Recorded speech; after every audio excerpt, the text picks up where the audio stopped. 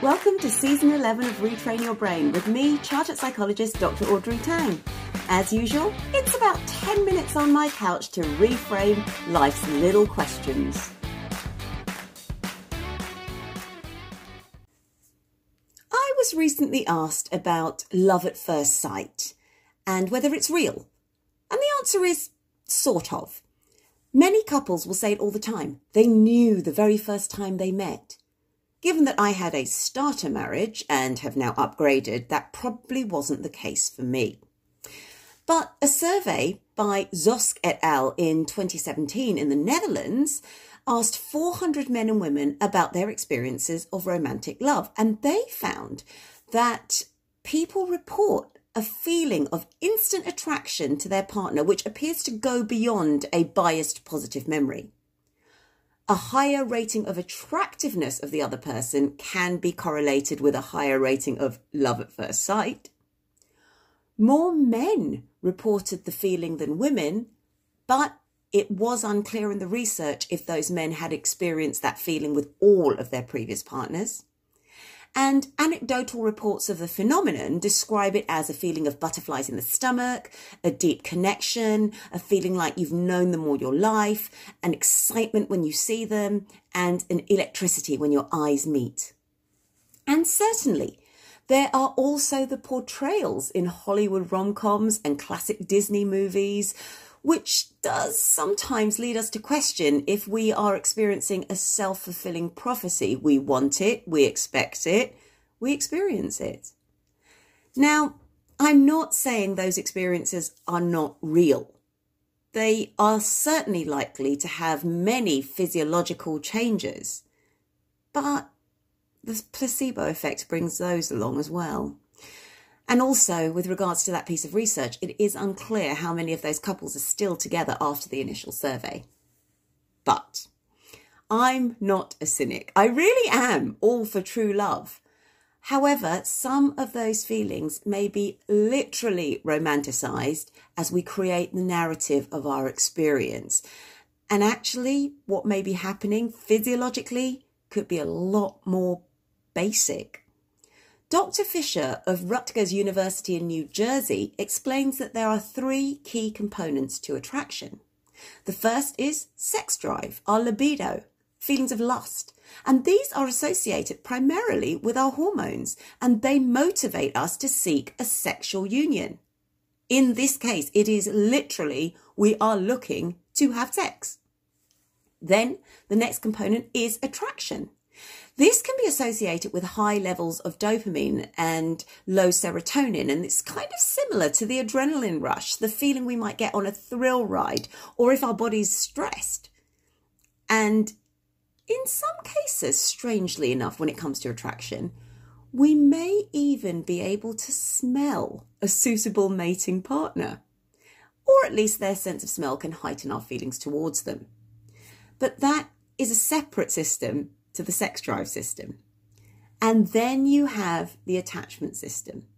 And this is associated with oxytocin and vasopressin, which helps form bonds between caregiver and offspring, which supports their survival, but also between partners, because again, if they have offspring, it means they're more likely to stay together, which again ensures the offspring's survival. But what Dr. Fisher adds is these systems can work independently, and they can support each other. So it means you can want to have sex with someone you don't find attractive just because you're feeling a bit horny.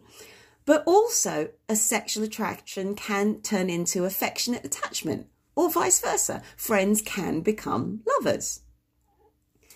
So while love at first sight is a very romantic narrative, initial attraction and fleeting moments can sometimes fade longer term. And longer term also means we need a little bit more than those initial feelings. We need commitment. Sometimes we need compromise. Sometimes we need sacrifice. And with that, it is also very important to keep your own ideals, hopes, and values and goals in mind, especially in the throes of that love at first sight feeling. Further research has suggested that it is very possible to have those feelings, the sexual drive, the attraction, for more than one person at the same time. And of course, acting on the drive for an illicit affair can bring very painful consequences for more than just the two people involved. So as such, we do need to consider the possible outcomes of succumbing to our emotional and physical motivations. So, unfortunately, this is going to be a little bit of a mood breaker. But the questions you may need to ask yourself when considering any relationship do include: number one, what do I want from this relationship? And does the other person want the same? There is a huge difference between a hookup, a potential spouse, or a throuple, for example. Number two, can I be clear about my expectations with the other person? How will I respond if we don't agree? And this also includes things that you are not willing to compromise on. For example, wanting to have children or perhaps your religious beliefs. Number three, why do I want this relationship? Now, hopefully the answers here will relate to the feelings of joy you might bring to each other as a team rather than, well, right now I'm in an unhappy relationship and need a reason to leave, which is very unfair on the other person. Or another terrible reason is, I just need a relationship, because a sense of desperation can indicate there's some personal self-love work that needs to be done.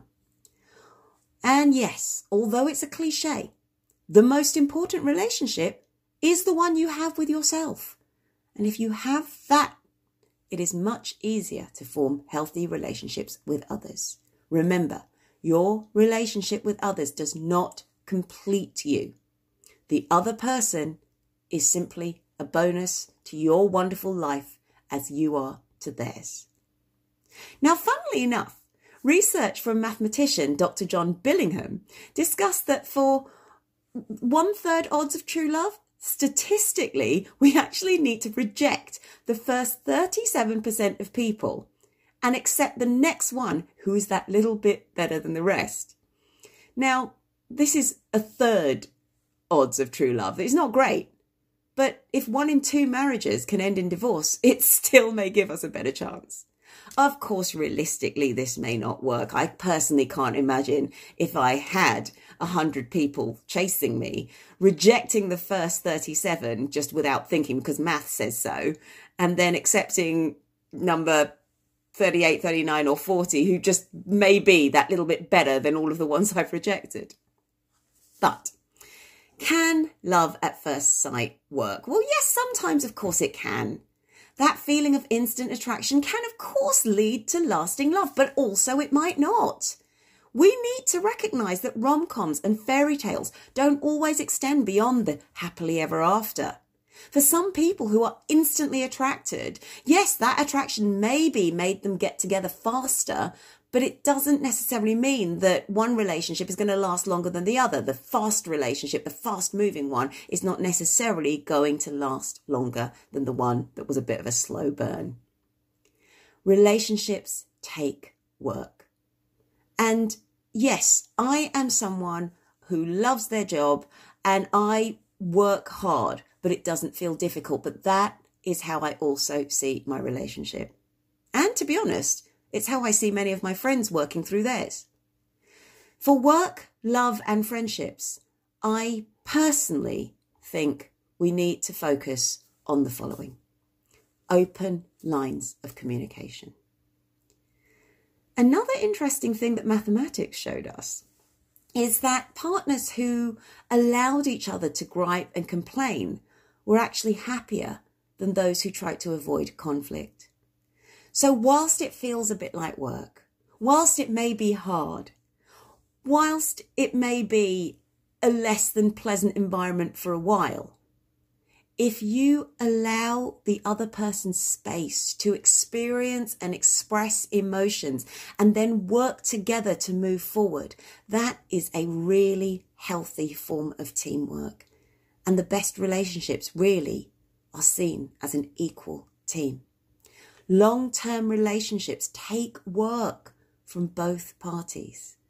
But if you've chosen wisely, like a job you enjoy, like friends with whom you love spending time, it doesn't feel difficult because all you're doing when you've made that choice is simply continuing to make it.